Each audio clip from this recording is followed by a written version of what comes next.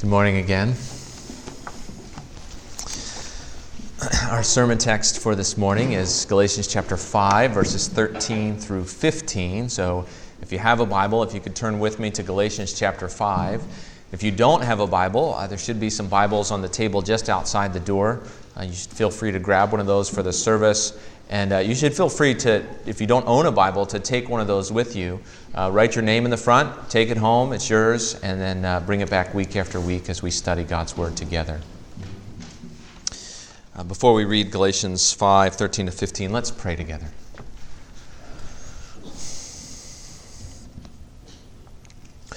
Our Father, we come to you once again. We come to your Word. We come to hear from you. We come to receive from you. We come needing your grace, needing your encouragement, needing your word, needing your rebuke, needing your love, needing your mercy. We pray, Father, that you would feed us what we need this morning through your word. We pray that by your Spirit you would give me the words to say and speak through me truth. And we pray that by your Spirit you would enable each of us to receive that truth into our hearts. Pray that you would speak to us where we each need it. Father, be glorified as we read and meditate on and think about your word together. We pray this in Jesus' name. Amen. Galatians 5:13. For you were called to freedom, brothers. Only do not use your freedom as an opportunity for the flesh, but through love serve one another. For the whole law is fulfilled in one word, you shall love your neighbor as yourself. But if you bite and devour one another, watch out that you are not consumed by one another.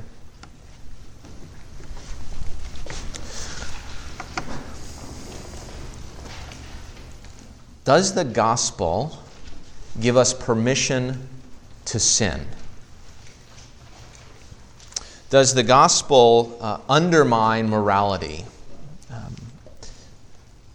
Does our freedom in Christ mean that we are free to do wrong? What do you think? Are you free to sin as a Christian? Is that the kind of freedom that we have in Jesus? Well, Paul has been arguing for a little over 4 chapters now, that Christians, because of Christ, do not have to fulfill God's law in order to be right with God, and do not have to perform in order for God to love us, right? God loves us in Christ. He accepts us because of the work of Jesus. Neither do we have to do the Mosaic law once we are right with God. The Mosaic law was the guardian of God's people for a time. That's the word Paul uses, guardian. The Mosaic law was the guardian of God's people for a time. It preserved and prepared a people for the gospel. But now that Christ has come, we have the true substance of the law in Christ and by the Spirit. Well, notice then that Paul's arguments have all, in one way or another, been against the law. You don't have to fulfill the law to be right with God. You don't have to do the Mosaic law even after you're right with God. And you might imagine what kinds of discussions this brought up after church on Sunday in Galatia. It might have gone something like this. Person 1 says, we're free from the law, right? God loves us. It doesn't matter what we do. Person 2 says, well, but if you teach that we're free from the law like that, people are going to start doing all kinds of bad things. And person 1 says, that's okay, right? We're free in Christ. It doesn't matter anymore. Person 2 says, I think God wants us to live holy lives. If you kept the Mosaic law, right, these kinds of things wouldn't be happening. Person 1 says, but it's our freedom in the gospel. We're free from the law. Person 2 says, but you're actually going against God's law. That can't be good. And on and on and on it goes, right? Back and forth. One side wants to hold on to our freedom in Christ so much that they're afraid to judge anyone or any behavior as outside of Christian norms, right? You wouldn't want to tell anybody they're wrong because they're free in Christ. The other side is so scared of immorality, right, that they want to add all kinds of laws to the gospel in order to protect our holiness. It seems like a battle, right, that can't be won. Back and forth we go. Even in this room, right, there's bound to be some disagreement. Some of you maybe have been waiting through this whole series of Galatians, thinking, Luke, you're going a bit overboard. You're taking this a little too far. You haven't qualified things the way they need to be qualified. Our freedom maybe isn't quite so free as you make it out to be. And some of you have been on the other side thinking, this is great, right? This is wonderful. I don't have to worry about rules anymore. I don't have to worry about law anymore. I don't have to think about doing things. I can just know I'm forgiven and live how I want to live and do what I want to do.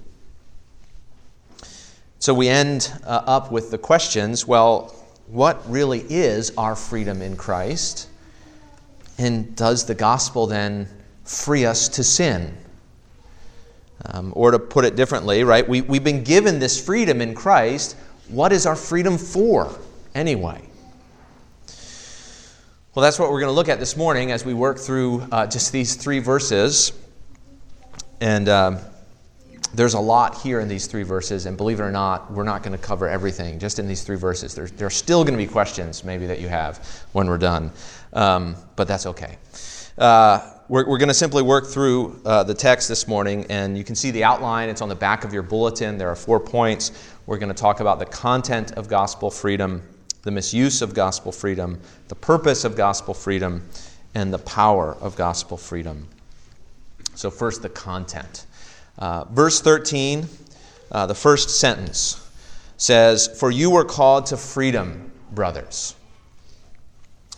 Of course, the million-dollar question is, what is that freedom that we have in Christ? What does that mean? What does that look like? And really, we've been looking at Paul's answer to that question for weeks now. And I think, though, it can be summed up easily in 2 points. And let me say this isn't everything the Bible says about gospel freedom, but it's just what Paul has been emphasizing in Galatians. He says at least these 2 things. First, in Christ, in Jesus, we are free from the condemnation of the law. So Paul says elsewhere in Romans 8:1, there is therefore now no condemnation for those who are in Christ Jesus, right? No condemnation. The law condemns. That's what law does, right? Law tells us when we have done wrong. But God's law even declares us to be guilty before Him. But Christ has taken the guilt of His people. Jesus became guilt for us, and He bore that guilt in our place at the cross. He's our substitute, our scapegoat, right? He took the blame for us. And He did that voluntarily because He loved us. It's akin, right? You may have thought of this illustration before, right? It's akin to, if you rack up a number of fines and someone else comes along and pays those fines for you. It's a legitimate illustration. It's not perfect, right? But it communicates how your punishment can be paid by someone else. Jesus comes along and He pays our punishment for us. He satisfies our debt. Or think about it this way. When 2 people get married, if one of them is in debt before the marriage, right? What happens afterwards? Suddenly, the liability of that debt is laid on the spouse as well, right? Jesus, through our union with Him, took our liability upon Himself and satisfied it. And it's not just that He took our guilt, but He gives us His faithfulness.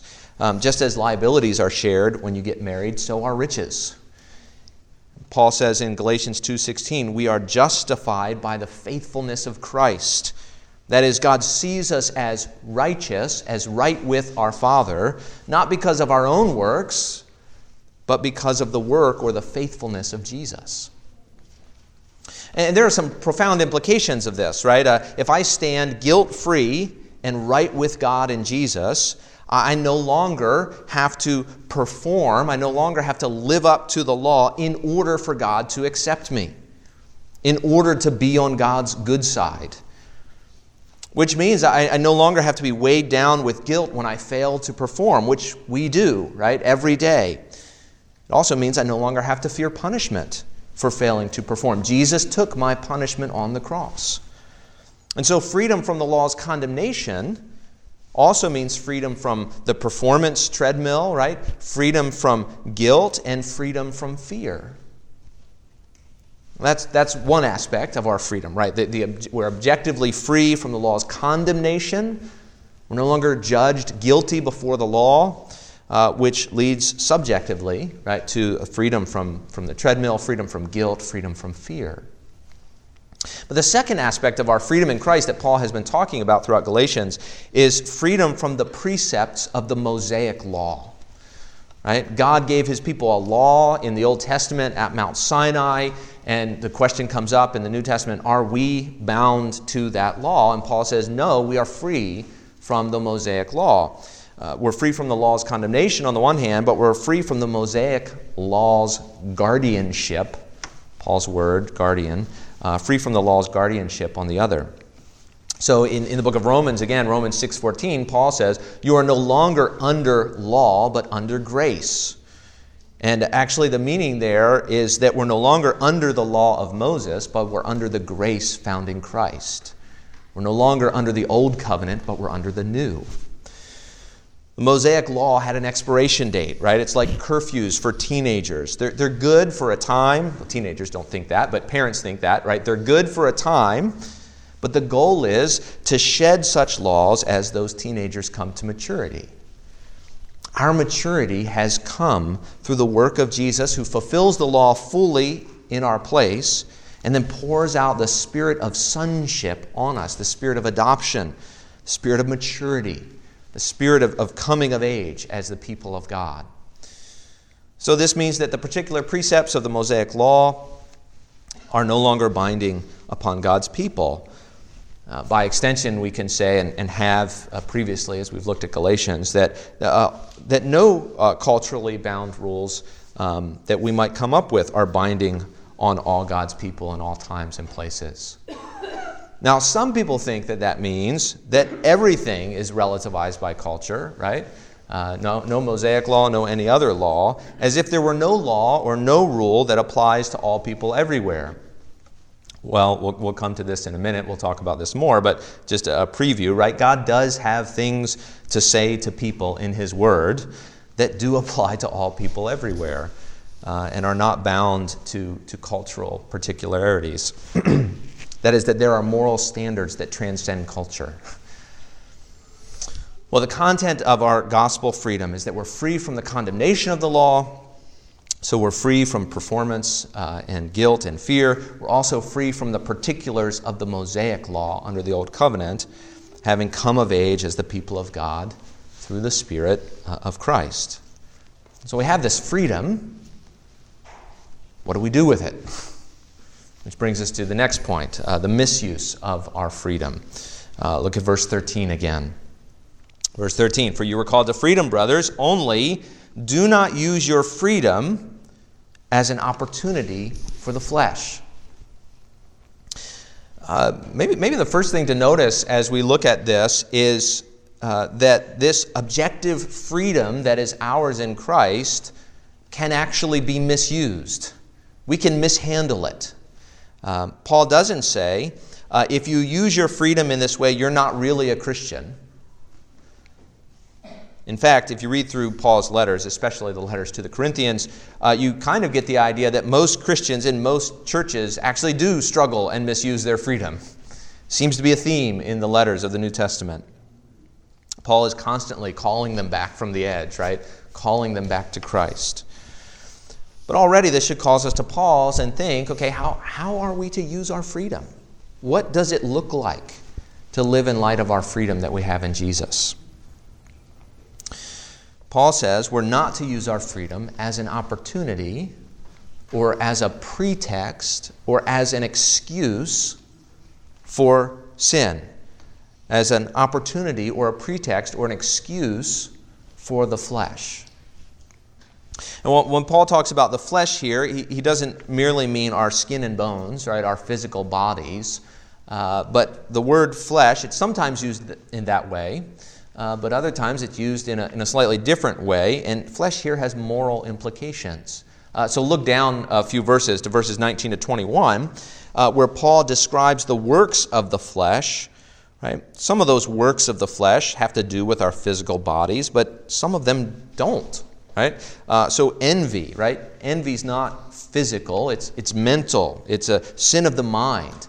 But this, nevertheless, Paul says, is a work of the flesh for Paul. Flesh here means our sinful nature. Right? Our sinful nature. Not our nature as God intended it to be, not our nature as God created it to be, but our nature as it now is. Fallen, sinful, broken, and rebellious. So the flesh, our sinful natures, are really all about self and focused on the created order. So Paul contrasts flesh with love, which serves one another. That's what he says in the rest of verse 13. The contrast is between living for other people, right, and living for the flesh, living for the self. Martin Luther said that sin curves us in on ourselves. That's the flesh, right? We're curved in on ourselves, focused on me. The flesh pursues its own satisfaction, its own completion, its own fulfillment in the things of the world. Jesus actually calls us to find satisfaction at various points throughout his ministry. But Jesus said this. He said, "What does it profit a man to gain the whole world and yet forfeit his soul?" Right? Jesus calls us to think about our highest good, but we think about our highest good as something beyond this life, not something within this life. So the flesh focuses on satisfying the self in this life through the created order. What does this world have to offer me? That may look like what we think of as stereotypical fleshly activities like lust or gluttony and such things. It may mean satisfying physical desires and indulging our physical bodies, but the flesh is not limited to those physical kinds of desires. It may mean things like trying to look good in the eyes of others, needing to look good in the eyes of others. It may mean trying to prove myself, to prove that I'm good enough, to prove that I'm smart enough, to prove that I'm pretty enough, to prove that I'm whatever.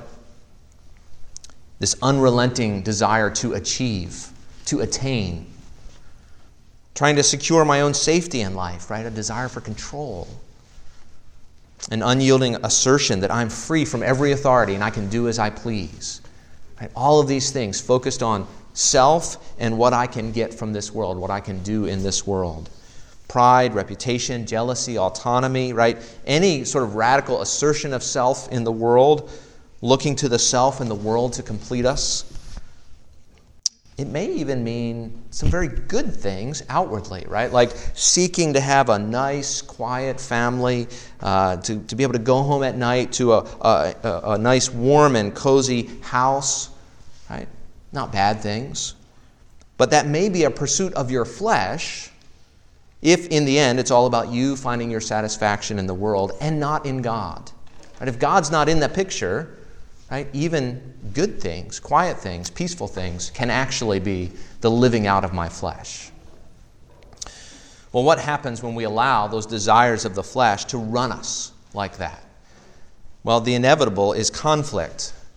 Paul says in verse 15, "But if you bite and devour one another, watch out that you are not consumed by one another." Right? In the end, this program of living for self inevitably comes into conflict, ends in conflict, comes into conflict with everybody else's program for living for themselves, right? We see this in our homes, we see this in the church. What happens in the family, what happens in the church if everybody is living for themselves? Sometimes our idols mesh together.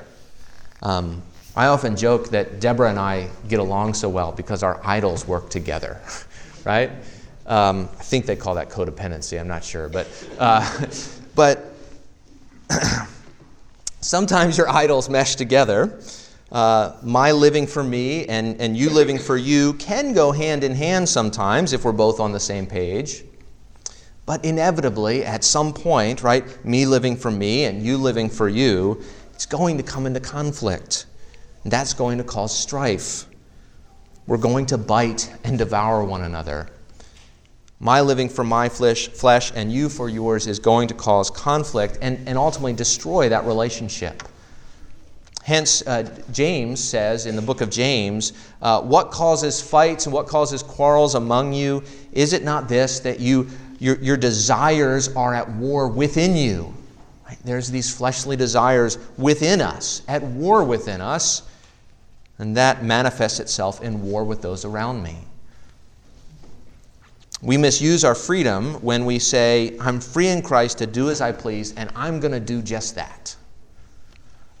That's going to lead to conflict.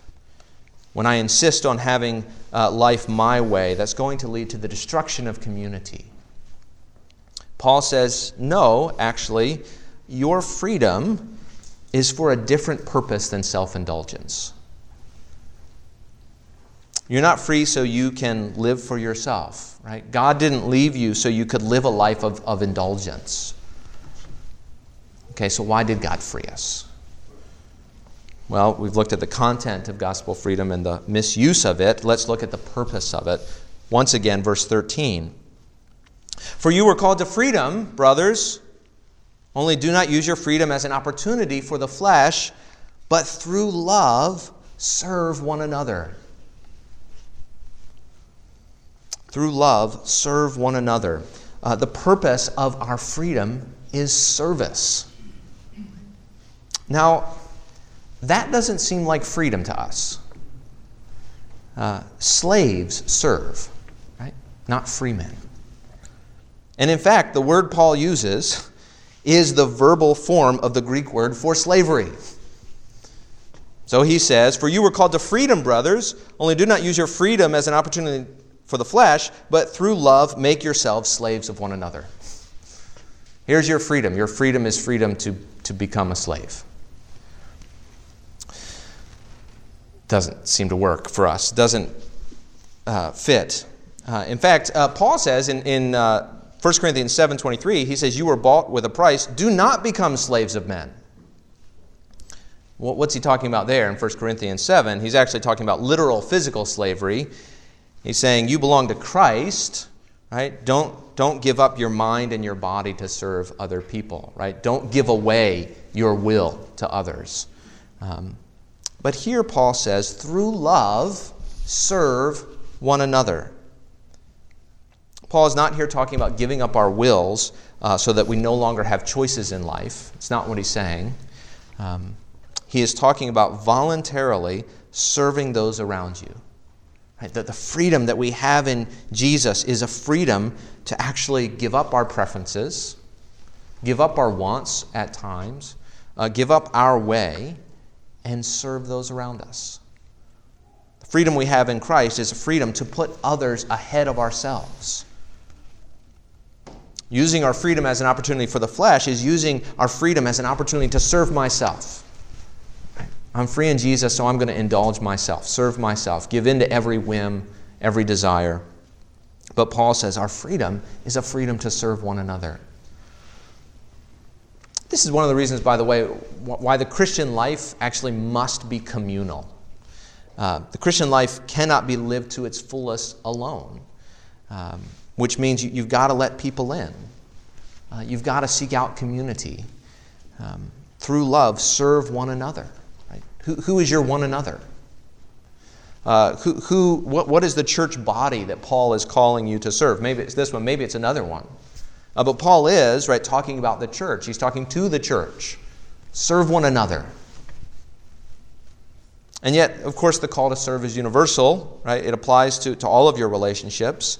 Gospel freedom is freedom to serve. Freedom to serve those around me. Well, what does that look like? Right? What does that loving service look like? It looks like a lot of things, big things, small things. It looks like everything between, giving someone a cup of cold water, right, to giving up your life. Right? Jesus talked about both of those things, didn't he? Jesus says giving a cup of cold water to someone because they are his disciple will not go unnoticed by the Father. Right? Such a small gesture will not go unnoticed. But Jesus also said there's no greater love than this, than to lay down your life for a friend. And of course, Jesus is the model in this, isn't he? He says there's no greater love than to lay down your life for a friend, and then Jesus lays down his life for us.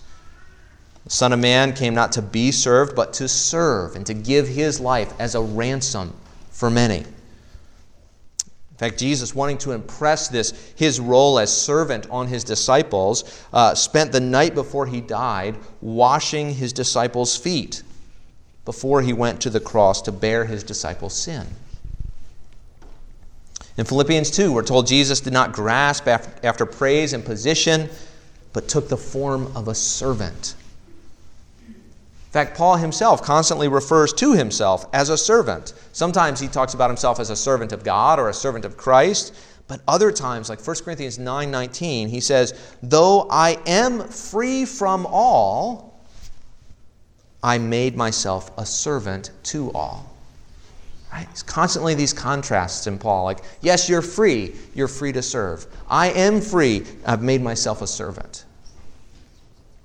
Our calling is to follow Christ and to follow Paul and to serve one another.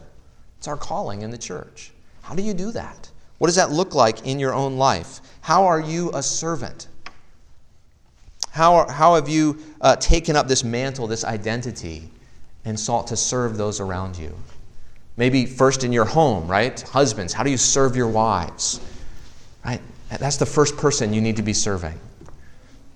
How do you serve your children? How do you serve your neighbors? How do you serve your church? Broadly speaking, right, there are really two ways of serving. Two categories, right? Peter talks about them in 1 Peter chapter 4. It's a verse that I mention often because I think it's really helpful to have these two categories in mind. There are two kinds of service, speaking and serving. That's the way Peter puts it. Two kinds of service, speaking and serving. He means word and deed, right? Serving others through speaking, through our words, often means caring for them spiritually or emotionally or relationally.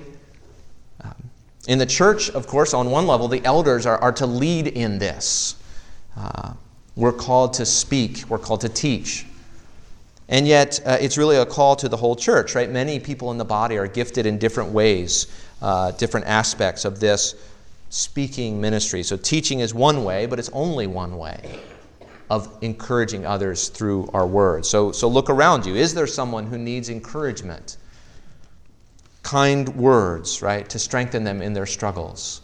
Can you give those kind words, right? Can you encourage them? Is there someone who needs counsel? Right? All of us at some point need others speaking into our lives, giving us wisdom, giving us guidance, giving us perspective.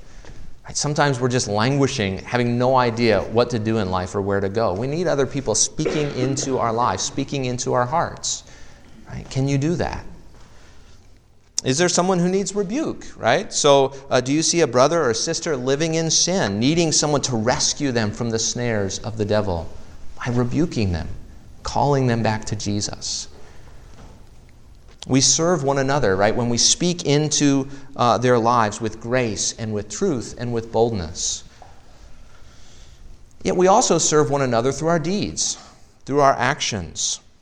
You know, sometimes this means we wish we could say something, but we have nothing to say because we don't know what counsel to give, right? We don't know how to encourage them, and so we just sit with them, right?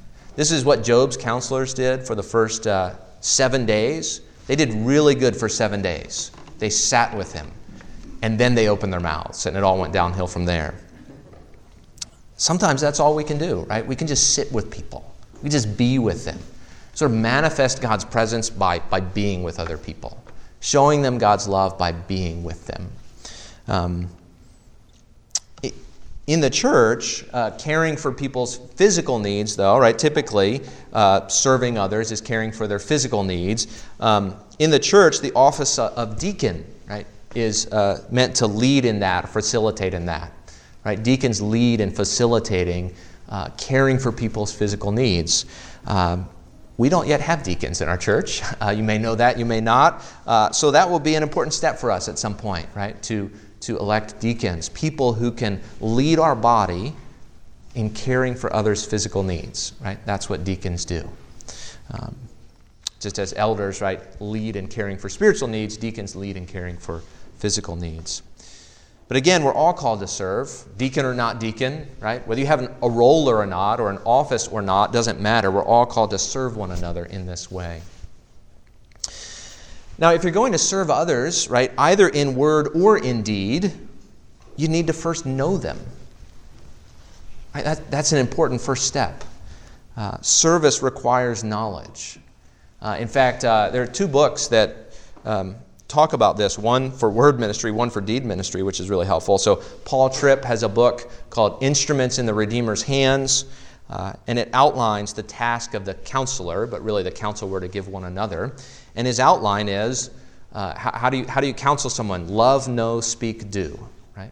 You love the person, you know the person, you speak into their life, and then you help them make changes that need to be changed. But the point is, before you speak into someone's life, before you say anything, right, you must know them meaningfully. Right? That's one of the problems in the church, especially when I mentioned rebuke as one way of loving someone through speaking. And most of us are really afraid. I would never rebuke anybody in the church, right? Well, why wouldn't you do that? It's because you don't know them and they don't know you, right? You don't have a deep enough relationship, you think, in order for that rebuke to make sense. Well, what's the problem? You don't know them, so get to know them, right? We need to know one another first before we can speak meaningfully into one another's lives. Another Paul Miller, has a book called Love Walked Among Us, about learning to love as Jesus loved. And he talks about the fact before we can help someone in need, we must look at them. We must notice them. We must know them, right? Only then can we have real compassion on them. Only then can our help be helpful. There's little more frustrating. There is little that is more frustrating than someone trying to serve you in a way that isn't helpful. Like, you're doing this for me, but no, this is actually anti-helpful. Stop, right? So how do you know? How do you know what's really helpful? Be like sending, phone chargers to, people in some impoverished area where they don't have electricity. No, that's a nice thought, but not helpful. Right? How do you know what's helpful then? You look. Right? You get to know people so you can love them, so you can serve them. In all of these things, speaking, serving, knowing, what are you doing? You're giving of yourself for the other person. You're giving of your time, you're giving of your talents, you're giving of your money, whatever it is. You're giving of yourself for the good of another person. You're loving them, right? You're serving them. Now, Paul has this amazing comment in verse 14 about this whole thing. He says, for the whole law is fulfilled in one word, you shall love your neighbor as yourself. And Paul is supporting this idea that we're to love one another. And he supports this idea that we're to love one another by saying love fulfills the law. Now, this should be striking, especially if you've been with us throughout Galatians and thinking about Galatians, thinking about the message of this book. Paul just spent 3 chapters explaining that Christians don't have to do the law, but now we are to fulfill it. Only then. Now we're to fill it. What is Paul getting at? Right? What is he getting at when he says, you don't have to do the law, but you do have to fulfill it? Sounds like double talk. It's not double talk, thankfully, but I do think Paul is making a distinction between doing the works of the Mosaic law, which he said again and again, you don't have to fulfill or don't have to do, and fulfilling the law. We're free from the law of Moses. We no longer have to do the works of that law. But the point of that law in that time and place was love. Our obligation to love has not been taken away by the work of Christ. We're still called to love. God doesn't say, I've saved you so you can hate one another. I've saved you so you can be violent. I've saved you so you can destroy one another. No, He saved us so that we can love.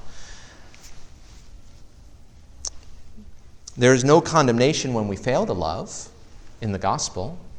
That's true, but God still calls us to it. This distinction between doing the works of the Mosaic law and fulfilling the law through love, we shouldn't see this as sort of a broad principle of following the spirit of the law and not the letter. Sometimes that's where people go. Well, it's about the spirit of the law and not the letter of the law. And I get that, but Paul is making a sort of a historical contrast between the Mosaic law, those people of God who were under the law of Moses, and those who are not because of the work of Christ. Sometimes we take that principle about spirit versus letter, we start applying it all over the place. Like, oh, I don't really have to obey that passage, just the spirit of it. I don't have to really listen to those words, just the spirit of it. That's not what Paul is saying. He's saying the Mosaic law was for a time, we're no longer under that, but we still need to fulfill the intent of all of it, which is love. Neither, though, should it be seen as an excuse, right, this contrast between the law of Moses and the new covenant, neither should it be seen as an excuse to ignore the Old Testament altogether, right? The whole Bible talks about the same God, the same problem of sin, and the same Savior. And as God worked out that plan, the Mosaic law in particular had a temporary and now defunct function, right?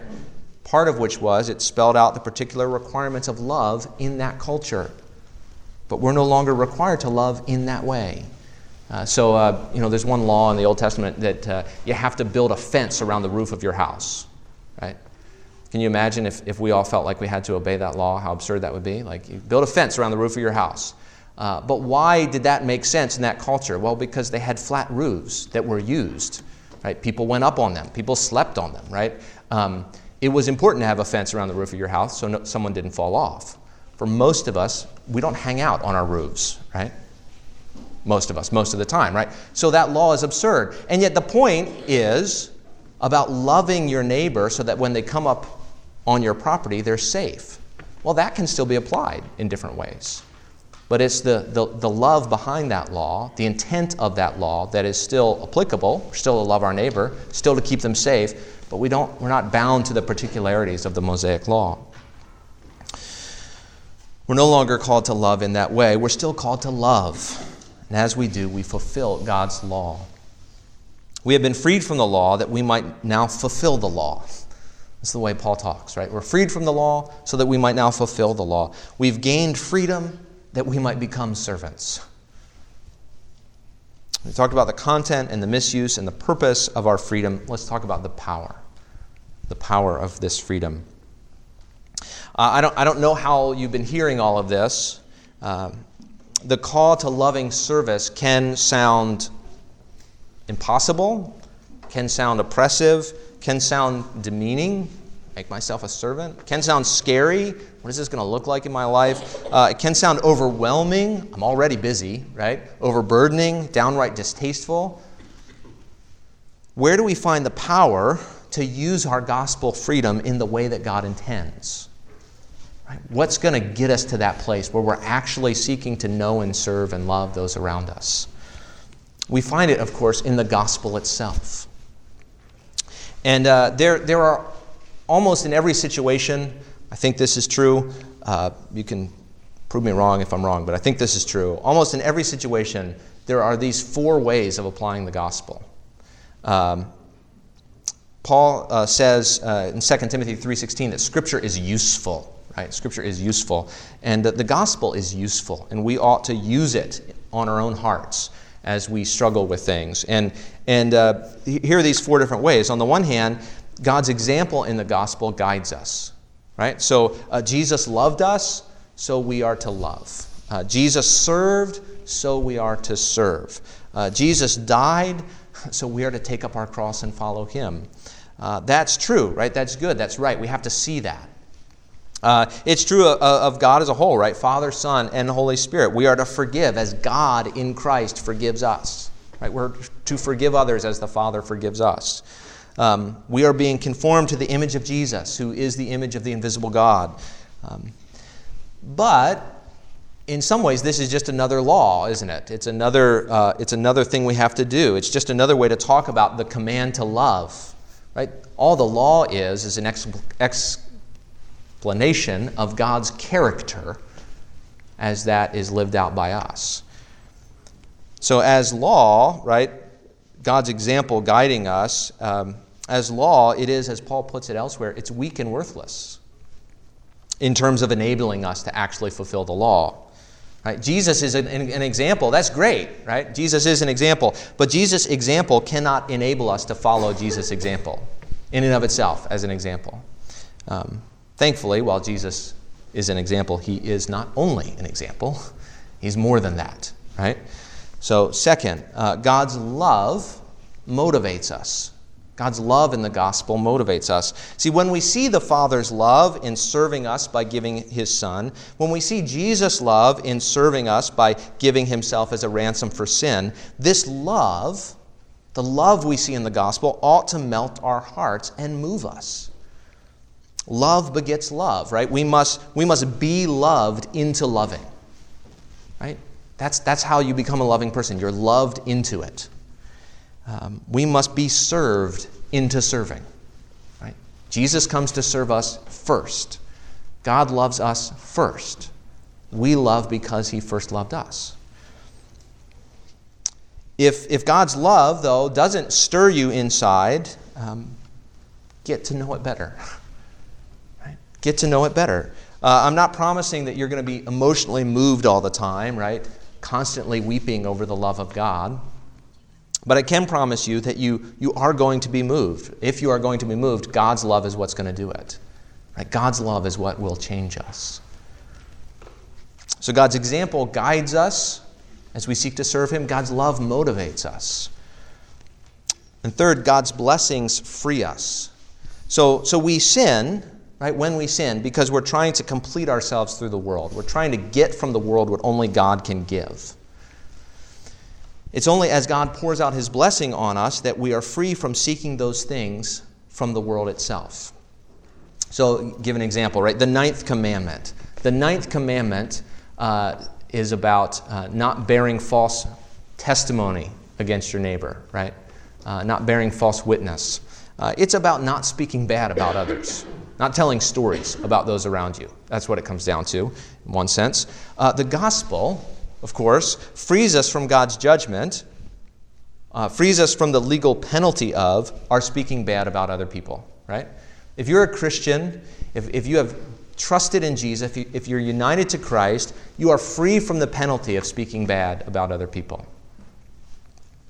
You might think, well, that only frees me up to speak badly about other people more often, right? I can do it with impunity, right? This is great. But why do you speak badly about other people in the first place? Well, typically, we want to feel good about ourselves by proving that we're right, by proving that we're better. And so I speak badly about this person. Right? I put someone else down so I can boost myself up. But of course, the gospel tells us we don't have to be right. We don't have to be better. God loves us not because we're right, not because we're better. God loves us because of Jesus. We don't have to be good for God to love us. If I believe that, my need to prove that I'm right, to prove that I'm better, is gone. Right? My motive to prove that I'm right, my motive to prove that I'm better is gone. Because I know God loves me regardless of how messy I am, regardless of how messed up I am. And so through the gospel, we're free from the legal penalty of breaking the ninth commandment. But I'm also free from the motivation to break the ninth commandment. And we could go through all the other of the 10 commandments and show the exact same thing. The gospel not only frees us from the penalty, but from the motive of breaking that law. And so God's blessings in Christ, his acceptance, his love, his presence, the promise of the resurrection, the joy that we have in him, the pleasures that are at his right hand forevermore, God's blessings in Christ free me from having to pursue those things in the world. And so they free me up to love others rather than to use them. In the gospel, I realize God is going to care for my needs. God is going to provide for me, which means I am free to care for the needs of others. Fourth, So we saw that God's example guides us, God's love motivates us, God's blessings free us, and fourth, in the gospel, God's power enables us. Ultimately, we cannot follow Jesus' example, we will not be moved by the Father's love, and we will not feel the freedom of Christ's blessings apart from the Holy Spirit's power at work in our hearts. Which is, of course, the very place Paul goes next, if you look a few verses later. And that's where we're going to go next week. Verse 16, but I say walk by the Spirit. Right? It's the Spirit's power that enables us to live in light of the gospel. Well, you have been called to freedom. Freedom from condemnation, freedom from performance, freedom from guilt and fear. Do not use that freedom as an opportunity to assert your will and indulge your selfish desires in the world. Rather, through love, serve one another. Following Christ's example, being moved by the Father's love, resting in the gospel's blessings, and trusting and relying on the power of the Holy Spirit. Let's pray. Father, we know that we've been called to serve, and yet that is daunting. It is scary. It's hard. Father, we pray that increasingly by your Spirit we would be empowered to live in light of the gospel. That we would take up our cross and follow Jesus. That we would be melted by your love, the love of our Father. That we would so rest in and rejoice in the blessings of the gospel that we wouldn't feel the need to try to complete ourselves through the world and its goods. Father, we pray that you would be glorified in our life as this takes place by your Spirit. We pray this in Jesus' name. Amen.